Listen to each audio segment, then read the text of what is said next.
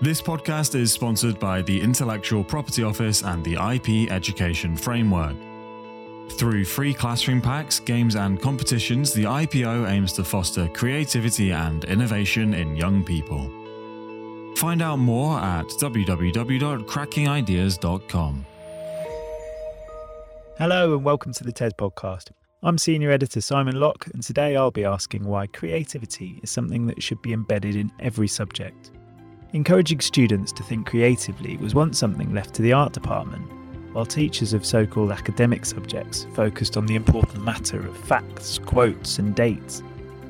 But increasingly schools are looking at ways to foster creativity across the whole curriculum and asking students to solve problems using innovation, applying skills to subjects in a creative way. But why is taking an approach like this to subjects like maths and science so important?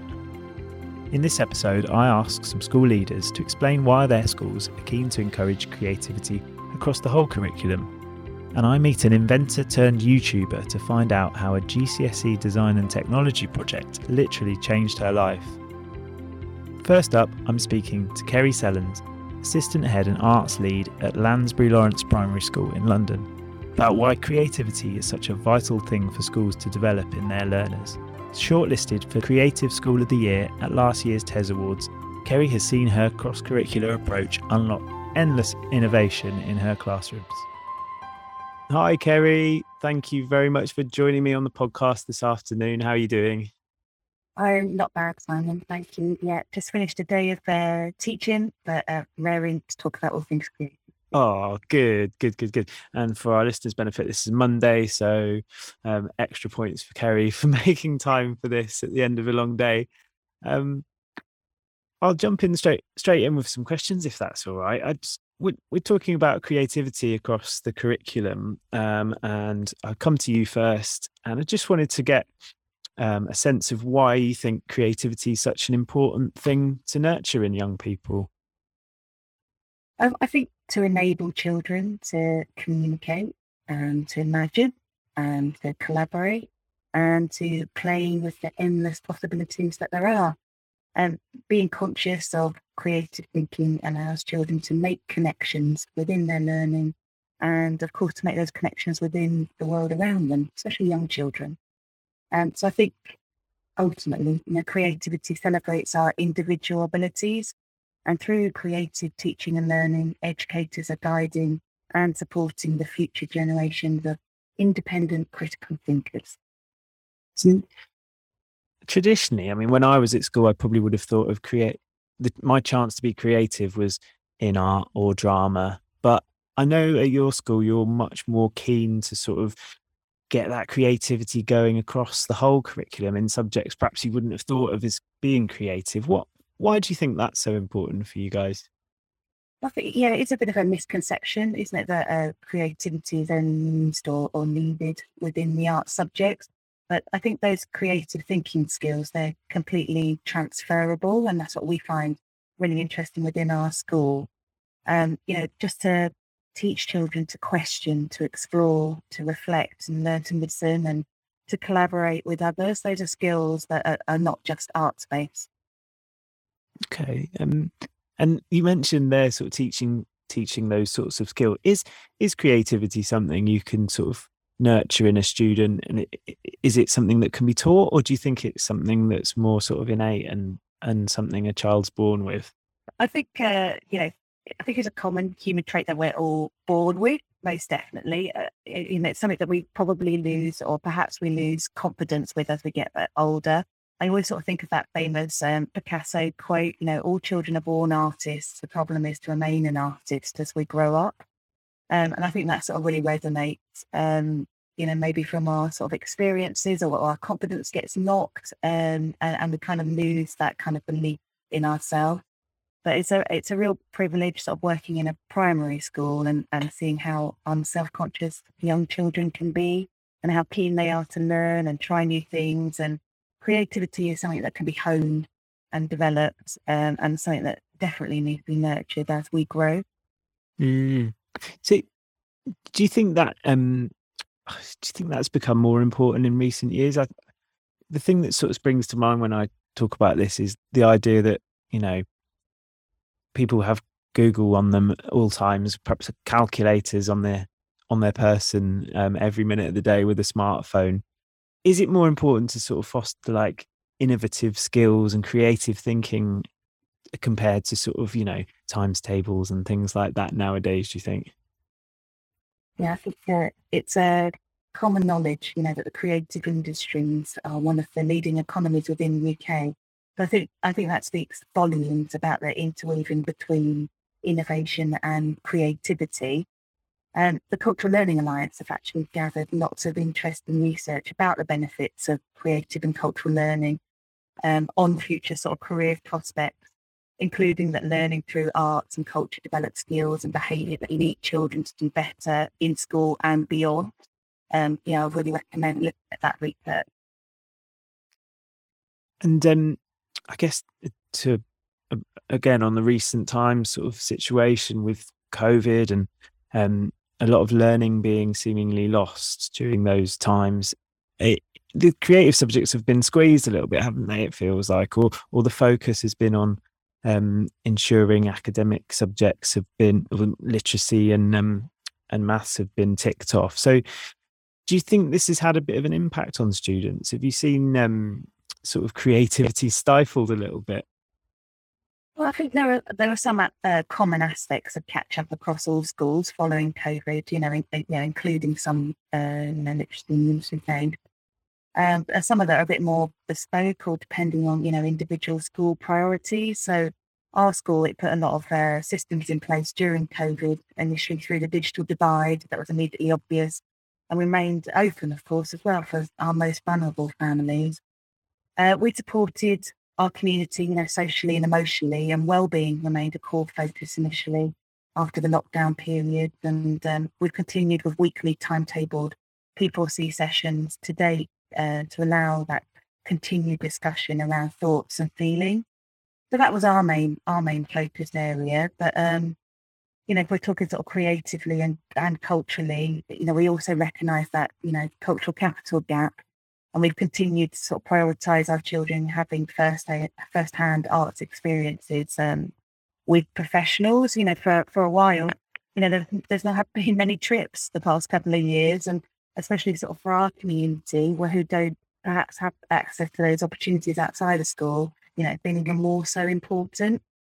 So we've kept, I'm really proud actually, we've kept sort of a creative focus, but also, keeping our eye on all those other areas that all need development. It's sort of the whole package, I think, within schools following the pandemic. But, I'm really proud of how we're doing. I'm really proud of how all schools are coping actually for this whole period. Definitely.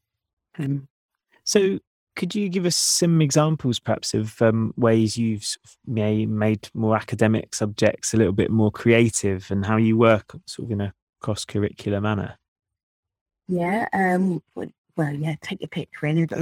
Lots of things to choose from here, but I've got what springs to mind really is a recent project of Akram Khan dance company, which we did with their year 6, and that was last June. So during the pandemic as well, and we sort of worked out this sort of digital project where we could still work with professional dancers, but in a sort of virtual capacity, and it was working around his performance of Chotto Death. And most of our community is from Bangladeshi heritage. So our children connected instantly to the story around migration. So it was history, it was storytelling, it was English, it was, PE, it was sort of the whole sort of package. But it's incredibly inspiring to see our children expressing themselves through movement. So much so that we went on to apply for some Paul Hamlin funding. We just found out would be successful.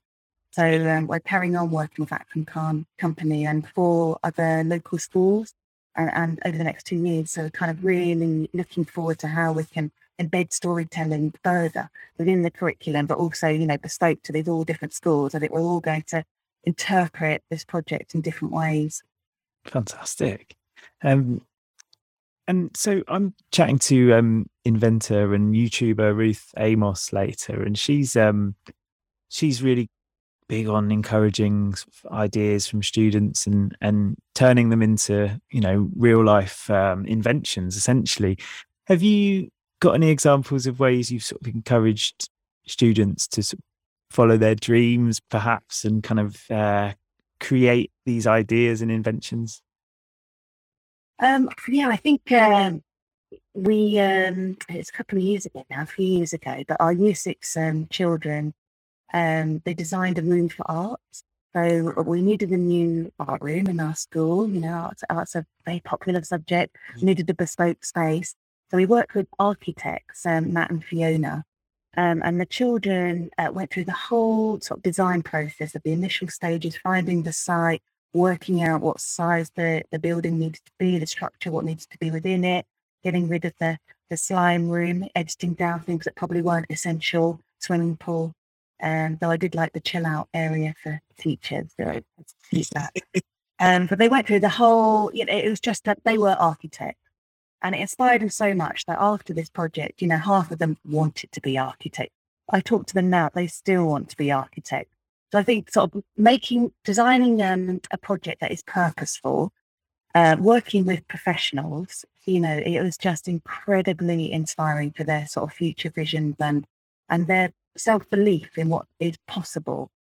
We actually went on to get planning permission, but then of course, the pandemic struck, and so it's on a bit of a back foot at the minute. But the dream is still there. We still want to see their ideal dream art room one day. Yeah, brilliant. And that sort of brings careers to life in a way, doesn't it? That idea of wanting to be an architect after that project, perhaps they hadn't really fully understood what an architect did up until that point. It's a nice way of sort of making it more. Yeah, we do the boys. We ask children what they want to be when they grow up. We ask them every year. That year, there was a huge, when you do your sort of word maps, architect was very big. Spike. Yeah, great stuff. And any other sort of big creative success stories you wanna name drop before I let you get on? Yes. Yeah, I would say that also another way of sort of embedding creativity across the curriculum, one way we've used it is through working with the New Direction. We trialled a HRE resource around using the Bill Lucas Creative Habits of Mind model. And I really recommend that approach. Actually, if you go to a New Direction website, Creativity Exchange, there's several lessons there which are across the curriculum and using that model as a framework. And they just encourage sort of metacognition and understanding around learning dispositions, which is really sort of interesting. But I think if you're interested in creativity across the curriculum and kind of want a bit of a starting point, then I think that's a good place to go to first. Oh, excellent. Nicely signposted. Brilliant. Next up, I'm meeting Amy Rogers and Annalise Gooch from Dashwood Academy in Banbury, Oxfordshire, to find out how taking a cross-curricular approach to creativity actually works in practice. Hi Amy, hi Annalise, thanks for joining me on the podcast this afternoon. I'll dive straight into some questions if that's all right. We just heard from Kerry there about why creativity is important and how important it is to sort of infuse it into the whole curriculum. But I guess to me that sounds a little bit sort of easier said than done. I mean, with subjects such as history and maths and physics, how do you sort of bring that creativity out in those subjects? Yeah, so the way we organise our curriculum here at Dashwood is we have like units of learning. I suppose it's going back to some of the old-fashioned ideas of doing sort of topic-based work. However, we've moved on a lot since those days. So our units of work are all organised to allow for those cross-curricular links. So, for example, if we are doing a unit on the Romans, we're not just teaching about the Romans, we're looking at, maths within that. So we're looking at Roman numerals, some of the money aspects. So the way we've worked our whole curriculum by using those units means it naturally lends itself to the cross-curricular links. So most of our lessons are actually not standalone lessons. We're not a school that does like an hour on RE and an hour on geography. What it does mean is some of our units are very heavily focused on some subjects rather than others.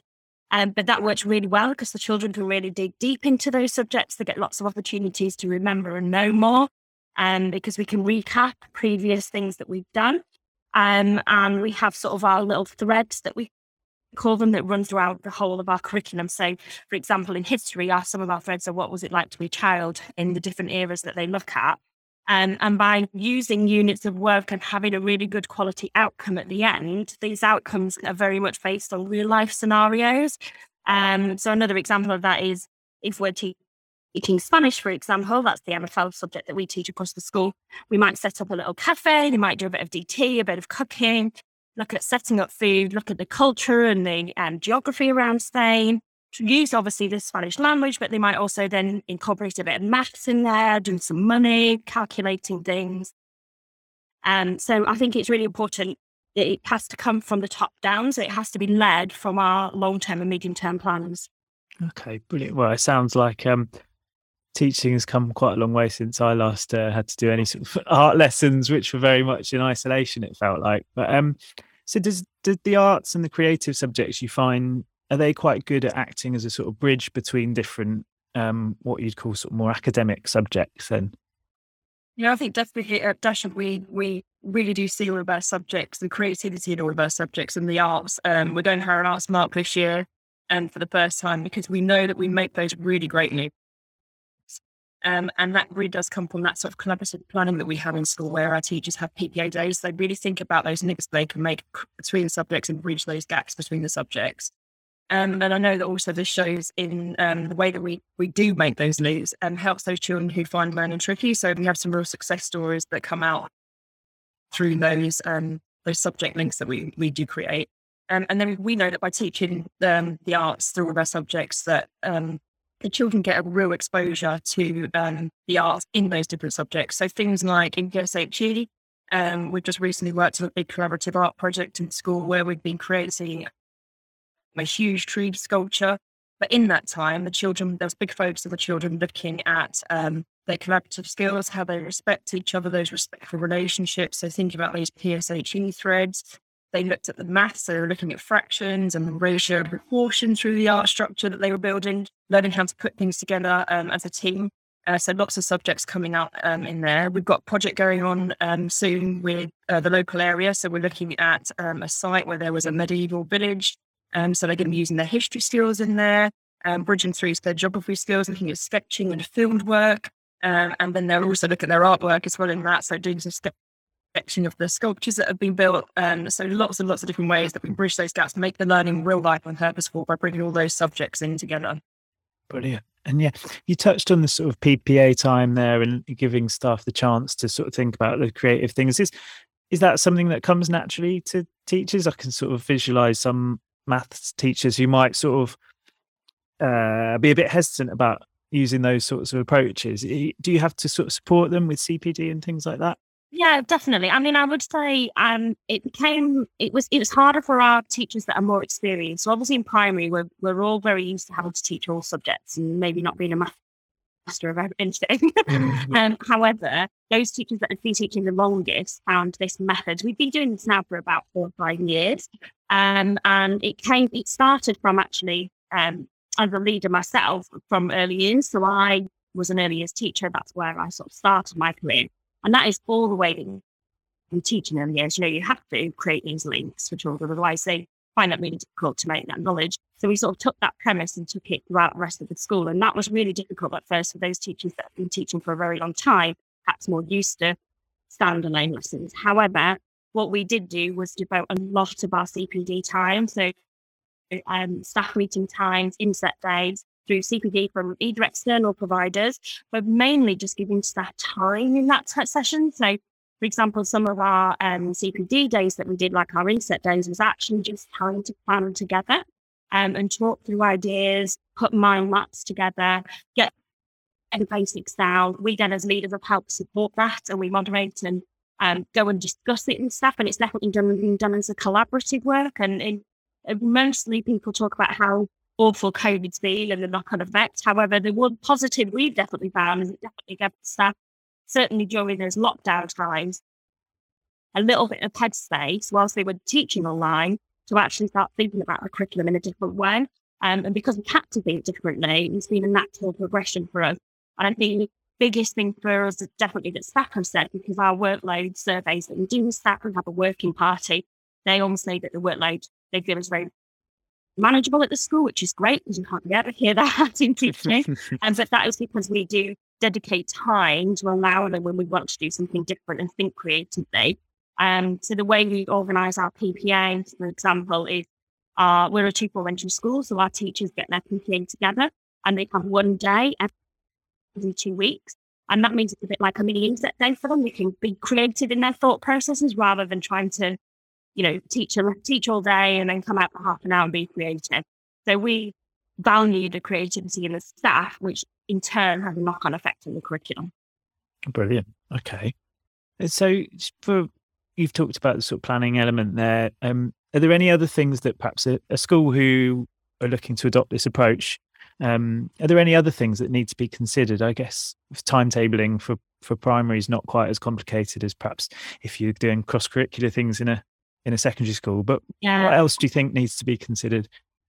And I think it is easier in a primary and secondary. However, within our academy trust, we have got this approach going in our year 7 and 8 classes a lot. Okay. Through projects, we call it our ATL projects. So they do still have some standalone lessons still, so it's not completely embedded like it has been in primary. Mm-hmm.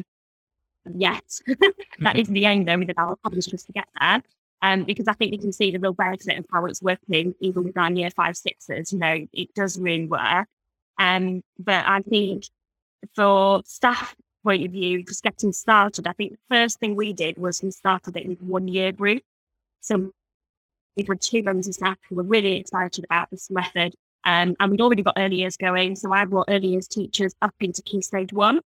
So they could bring their expertise into them as well. And I think that's about getting staff on board, trialing it, seeing how well it works, and then devoting a lot of time. So this is an ever-evolving part of our curriculum. It's definitely nowhere complete, and we come up with new ideas all the time.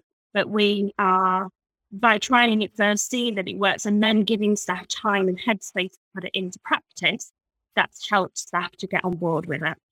Okay, brilliant. So you've sort of volunteered quite a few examples already, it feels like, but I was going to ask you just to talk through some particular instances where you've sort of brought academic subjects to life. And I guess the other one would be just, how does that benefit students? Are you getting them to think more innovatively? Are they coming up with these, great ideas and things like that? Have you got any examples? Yeah, so we'll give you a really good example that we've had this year, actually, is Dashwood is 120 years old this year. So not in our current building, we've moved buildings and there's been a lot of history there. But because it's 120-year anniversary, we actually have done a massive whole school project that's on it and changed our curriculum for that. And we incorporated, I think, every single subject area into this project. So part of this was like working with an artist to create sculptures. We planted a tree to remember it because our logo is tree based. But we included maths in there. We had a big project around the number 120. But what it really did was look at the local history of the school. We had head teachers and pupils, and we even had a pupil who was here in the 1940s come up and visit, talk to the children about their experiences. And what this did is just brought all the subjects to life, but in a really real life way for our children that they can actually relate to. So having, for example, ex-pupils come and visit the school and talk to us about the careers that they're now doing really inspired some of our children. One of them's now becoming a bit of a famous rapper, and that really inspired some of our children in the music industry to sort of go on and do something different. And I think just using opportunities that arise like that to run with them and link it all together, just for the children, there was just such a buzz around school, and everywhere you walked, the kids were just buzzing and talking about it, and it's probably something they'll never forget. Well, I hope so anyway. That's the aim. And so I think making it real life is the biggest thing that we would say is in terms of a tip of going forward.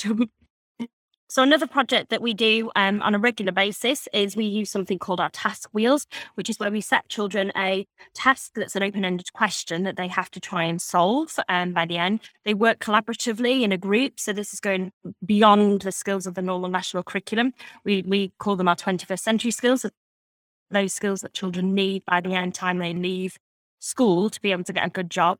So working together, showing good resilience, problem solving, communication, the language skills. And what they do is work together as little groups. They all have little jobs within the group, and they have to solve the problem or answer the question by the end of the task wheel, but they choose how they are going to present that. So some of our children might present it through a presentation, some record videos, so we get our ICT in there and computing. Some might make little models and do little demonstrations. Some have planned lessons for other children, but I think by getting the pupil leadership involved there, so letting them take ownership of their learning, is another way that the children will naturally create those links in their learning and help them to know more and remember more. And I know that Annalisa's got some really good examples of how we work with the community. Yeah, so we're really passionate at Dashwood about forging those really strong links with our community. And help using those strong links to help our children to bridge those gaps between subjects. So, for instance, at the moment, we're working on a collaborative project with our mosque, which is just literally around the corner from our school. And it's about the children producing artwork for an installation that they're doing at the moment with a library they're setting up for the community. And it's making now those links with so the RE curriculum. We've had people coming in doing storytelling. So the children are learning about the Islamic religion through storytelling, which then helps them to do their own writing. So in literacy, they're writing stories based on the religion. So making those really strong links, but using our community partners to really help us with that and build those respectful relationships with our communities around is really key for us at Dashwood. My final guest is engineer, inventor and YouTube presenter Ruth Amos. Having turned a GCSE design project into a hugely successful product and subsequent career, Ruth now uses her YouTube channel, Kids Invent Stuff, to nurture creativity in the next generation of young inventors. Hi Ruth, thank you for joining me on the podcast this afternoon. Thank you for having me.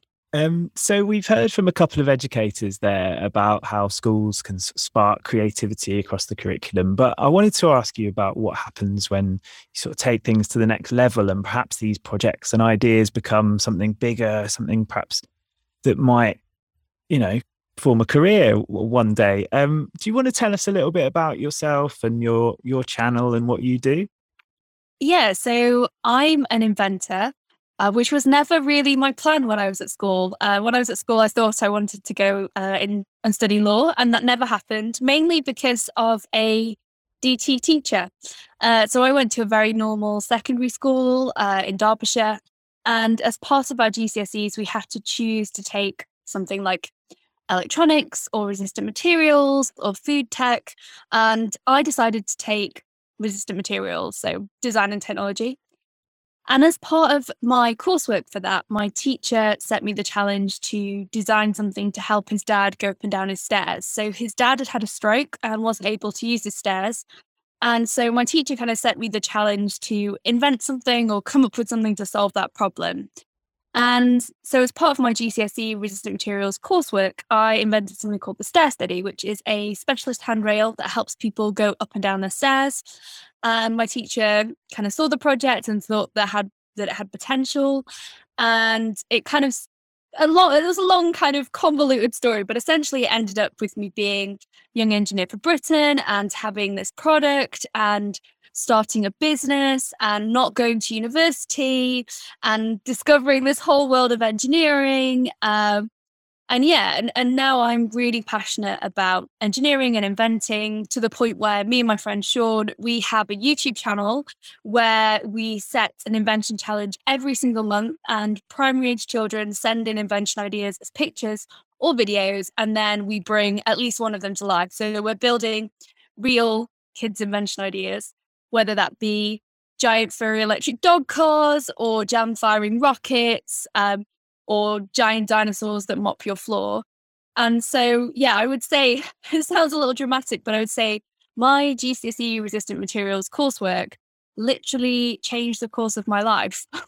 Wow, that is a big statement. Yeah, I've seen an episode where you've built a sort of bike that feeds you cake as you pedal along, which is quite bike that feeds you cake. We've done, automatic showers. We've done karaoke mops, all sorts of amazing inventions designed by 4 to 11-year-olds. Oh, fantastic! Yeah, such a good story that's had such an impact on you, and your D&T teacher back then made such a difference to your life. So, what do you think it is about sort of inventions and these things that captures children's imagination? We've talked about sort of creativity and why that's so important, but what is it about inventions that really gets kids going?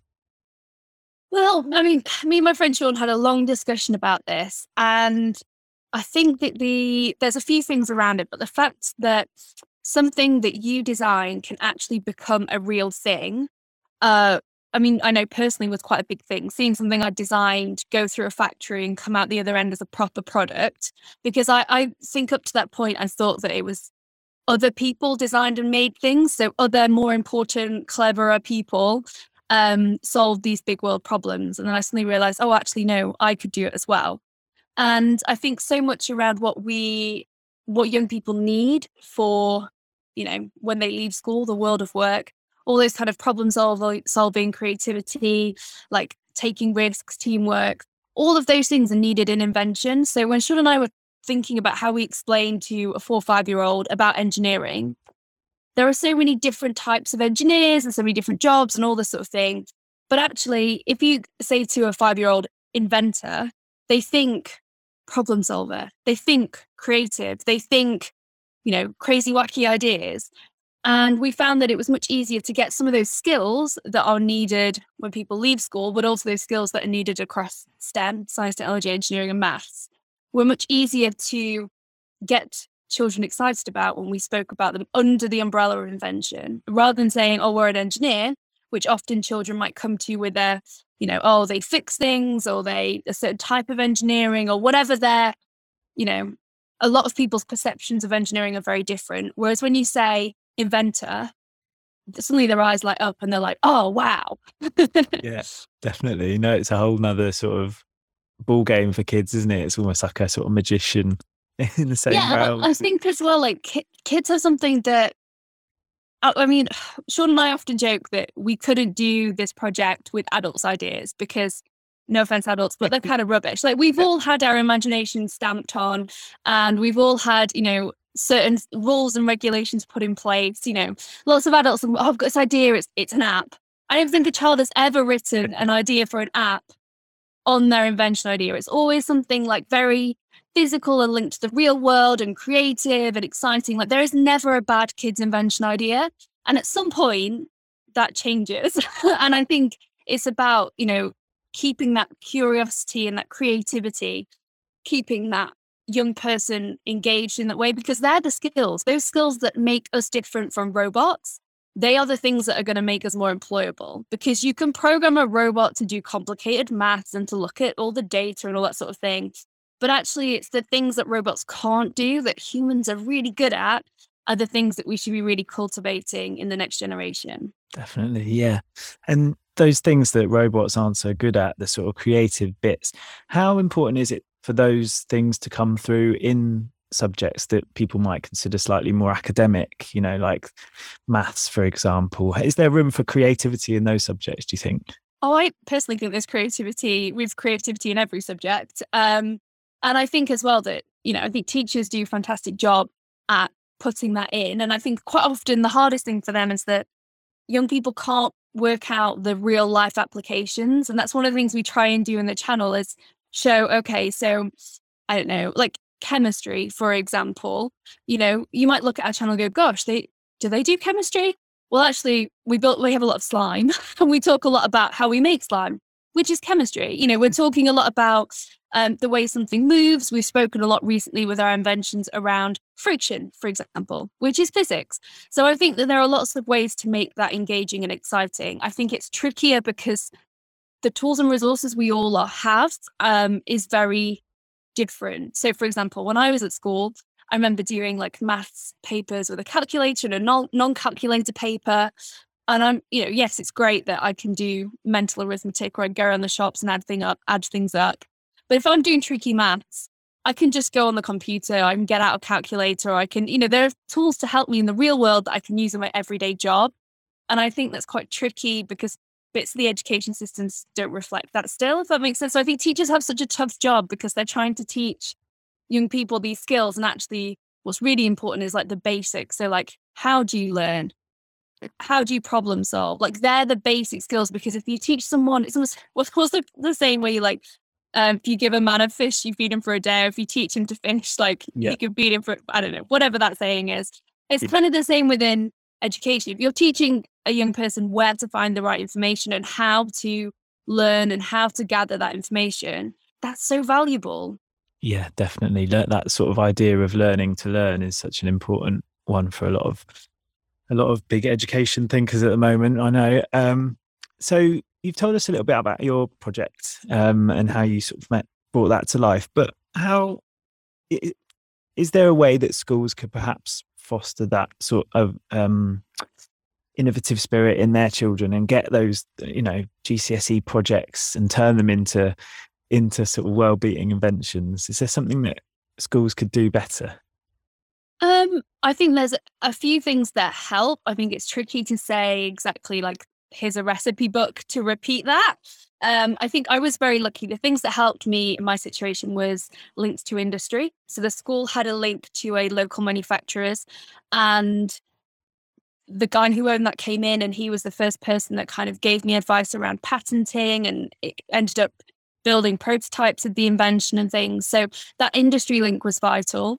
And then there was something around, particularly for me, was quite a big thing, is we would do year on year, we do an engineering competition, which is now the Big Bang Fair, but it used to be just called Young Engineers.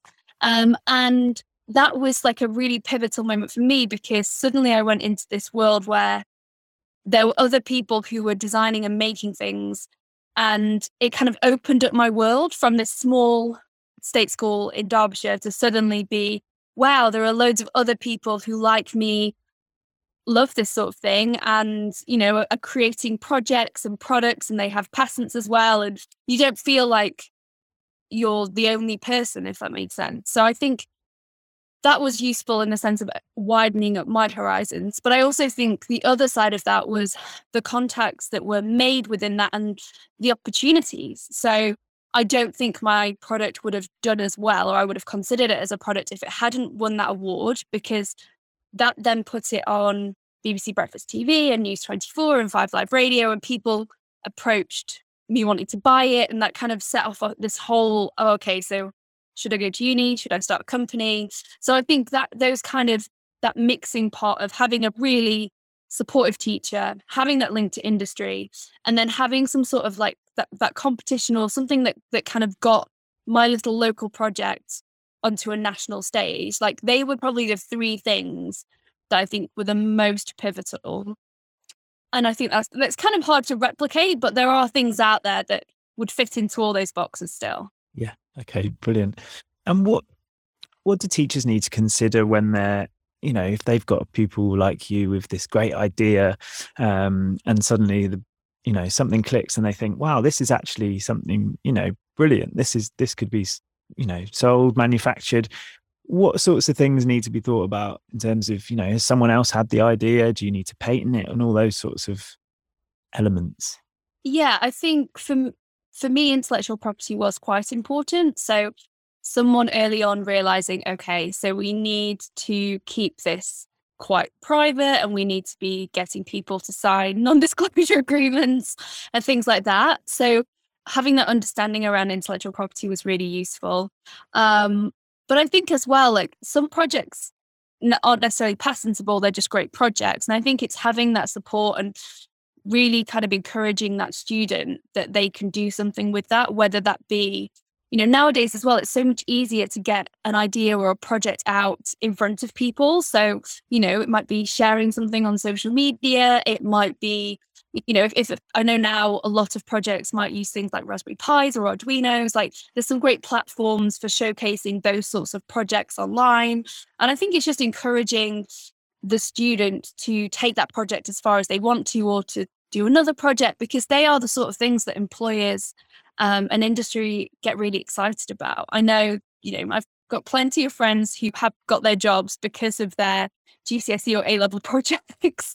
And I think that's something that maybe isn't explained or kind of understood enough, maybe from either students' point of views or parents.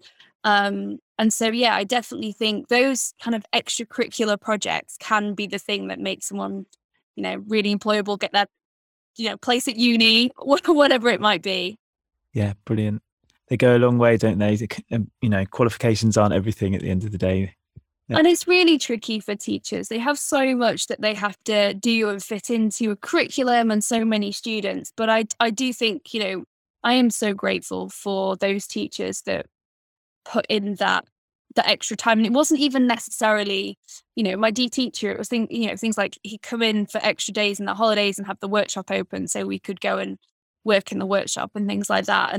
Or just that encouragement, I think just someone saying like, this idea is good, and there's real like validation in that. So yeah, I do think it's so tricky for teachers because they have a lot that they have to balance.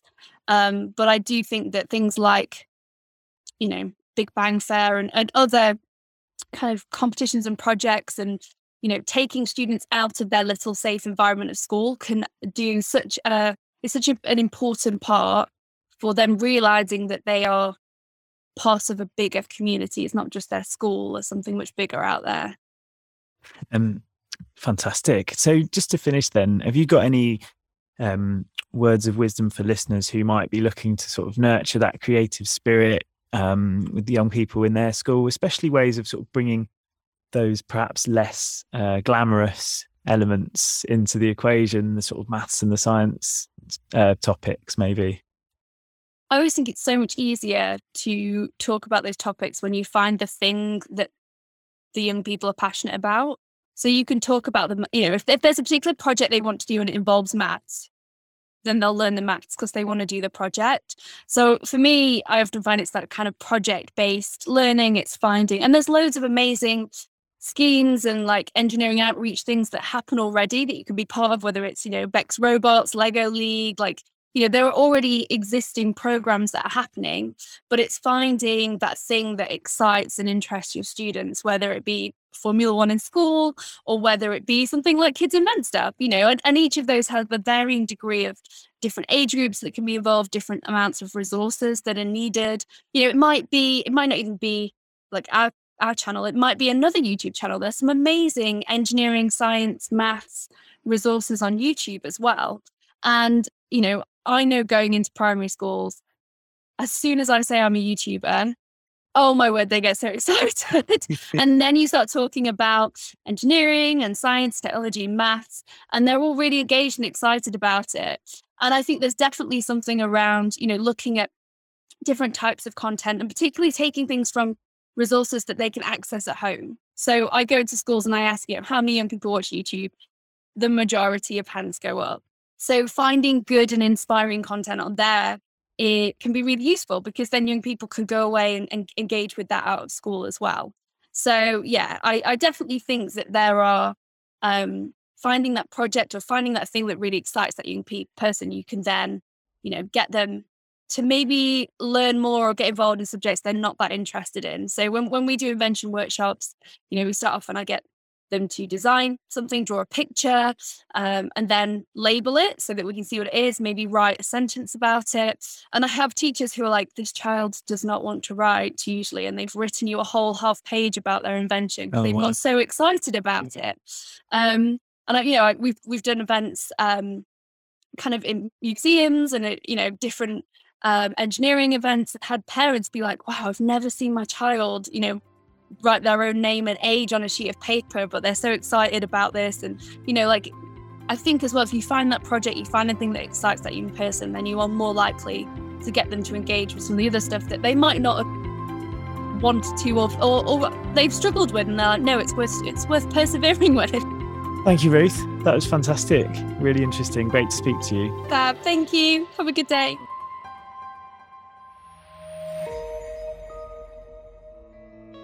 This podcast is sponsored by the Intellectual Property Office and the IP Education Framework. Through free classroom packs, games and competitions, the IPO aims to foster creativity and innovation in young people. Find out more at www.crackingideas.com.